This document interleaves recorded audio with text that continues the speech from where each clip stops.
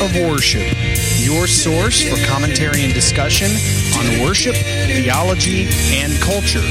I'm your host, Dr. Jonathan Michael Jones.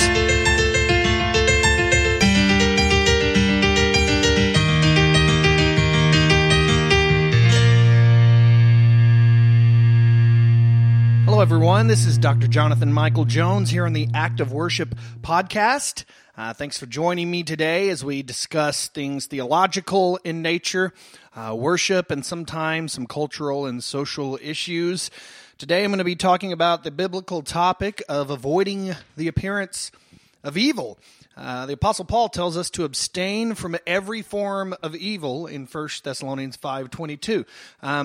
My preferred Bible of choice that I most often use is the ESV. Now, that does not mean I don't use other versions and translations, because I certainly do, particularly when I'm studying, because they all have their reasons for what they say, some good, some bad. But the ESV says in that particular scripture to avoid every form of evil. Other translations, such as the King James, the TPT, the AKJV, all kinds of other translations that use the word appearance. Avoid the appearance of evil. In our English language, form and appearance really have two disparate meanings and implications. And so Paul's instructions here are often stretched in many directions to fit one's theological interpretation. I'm not saying that is right, but that often happens, as it does with many other scriptures as well. And I don't want to downplay the instruction. It's a vital instruction, but we have to discern and interpret the intention behind Paul's words here.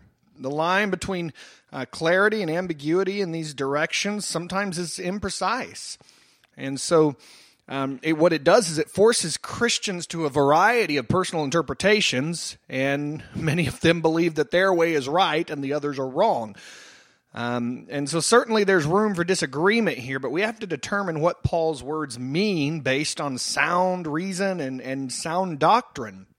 And so I have four personal thoughts I would like to give regarding the appearance or the form of evil and what it is, and particularly this instruction. So the first thought I have is that it is better always to err on the side of holiness rather than evil.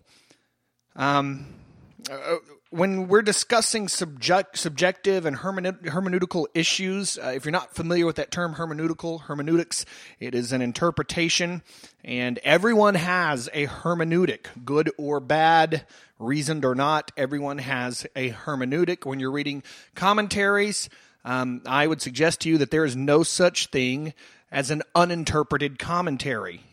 People may say, well, this author is neutral, but they are not. Trust me, there is no such thing as a neutral commentary. Everybody has a hermeneutic. So when we're discussing hermeneutical issues, our arguments are often made through the lens of what we might be able to do without constituting sin. Okay, can I do this without it being sin? But we should instead ask ourselves what we might be able to do that's closest to holiness rather than what's closest to evil without it actually being evil. And I want to measure my words carefully here, because I don't want to imply that a decision based on the lack of evil is sin. In other words, if you are okay with doing something that clearly is not sin because it is not explicitly stated as sin in Scripture, but someone else thinks that, I've heard this before, if you have to ask, should I do it or not, then you shouldn't do it. That's not necessarily the case. You might just be asking that question so that you can figure out the wisest way to approach that situation. But we might be able to employ what could be questionable at best without affecting another person's spirituality. Again, context. You might be able to preach a sermon without wearing a tie, without it affecting someone's spirituality. And so if our actions affect believers or non-believers in a negative way, then the action is wrong. If in our observations, we need to ask ourselves, what is this person doing? Is my opinion of it, of their action, is it based on Scripture or is it baseless? Do I have my own preconceived notions that are not founded and backed up by Scripture? Often that's the case when we really analyze why we think the way we do. And so I think many of our critical opinions, for all of us, myself included, are sometimes baseless. We just have our own preconceived notions, and we need to give grace in those areas.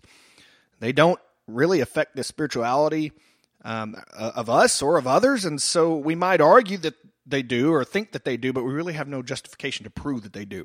And so for these baseless opinions, we really should be abounding in grace. And I'm not saying these opinions are wrong. Opinions are not wrong. But as far as how we present them to others, we need to be careful.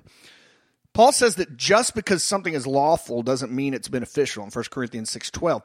But that does not mean that what doesn't benefit us is unquestionably a sin. A lot of people will twist that scripture and say, well, if it doesn't benefit you, that means it's a sin. Not necessarily. Paul's thought here is often used as that argument, but be mindful of the fact that what appears evil to some might not appear evil to others. Sometimes we get caught in our own Christian bubble and we don't realize that there's a whole world out there that sees things differently than we do. And we can be here's the truth. Here's the truth, okay? We can be as careful as possible to avoid the appearance of evil throughout our entire lives. But the time comes when others' preconceived notions with no merit should really be disregarded. It shouldn't affect the way we live our life. If we did not employ every action someone thought was questionable, we might live as vegetables and just stay at our house all day. Some might even consider that evil. So the three perspectives we need to take on this issue are we should give grace to the people who practice actions that are not explicitly forbidden in Scripture. And we should even ask ourselves why we are offended by the action in the first place. The second thing is we need to err on the side of righteousness in a reasonable manner. In other words, if one's criticisms of our actions are unquestionably baseless, we should discuss these matters with them in love. And then third, we should live at peace and out of respect for one another in the body of Christ. So the final thing I want to say about this, about avoiding the appearance of evil, is that we are always ambassadors for Christ. Always. We don't get a break from it. And hopefully you don't want to get a break from it. But in that light, we should take our call to follow Christ seriously. Knowing Christ and making Him known requires a substantial commitment. And with the glory of God as the single issue in every decision we make, big or small, we should serve that aim. No Christian is ever exempt from honoring Christ. And so contextually, God-honoring decisions could look different for different people. Sometimes we look at things so black and white, and sometimes it's not. Sometimes there are difficult issues that we just need to pray about and be wise about and err on the side of holiness. And so being mindful of our context, we need to seek righteousness above evil and always err on the side of holiness and always on the side of grace.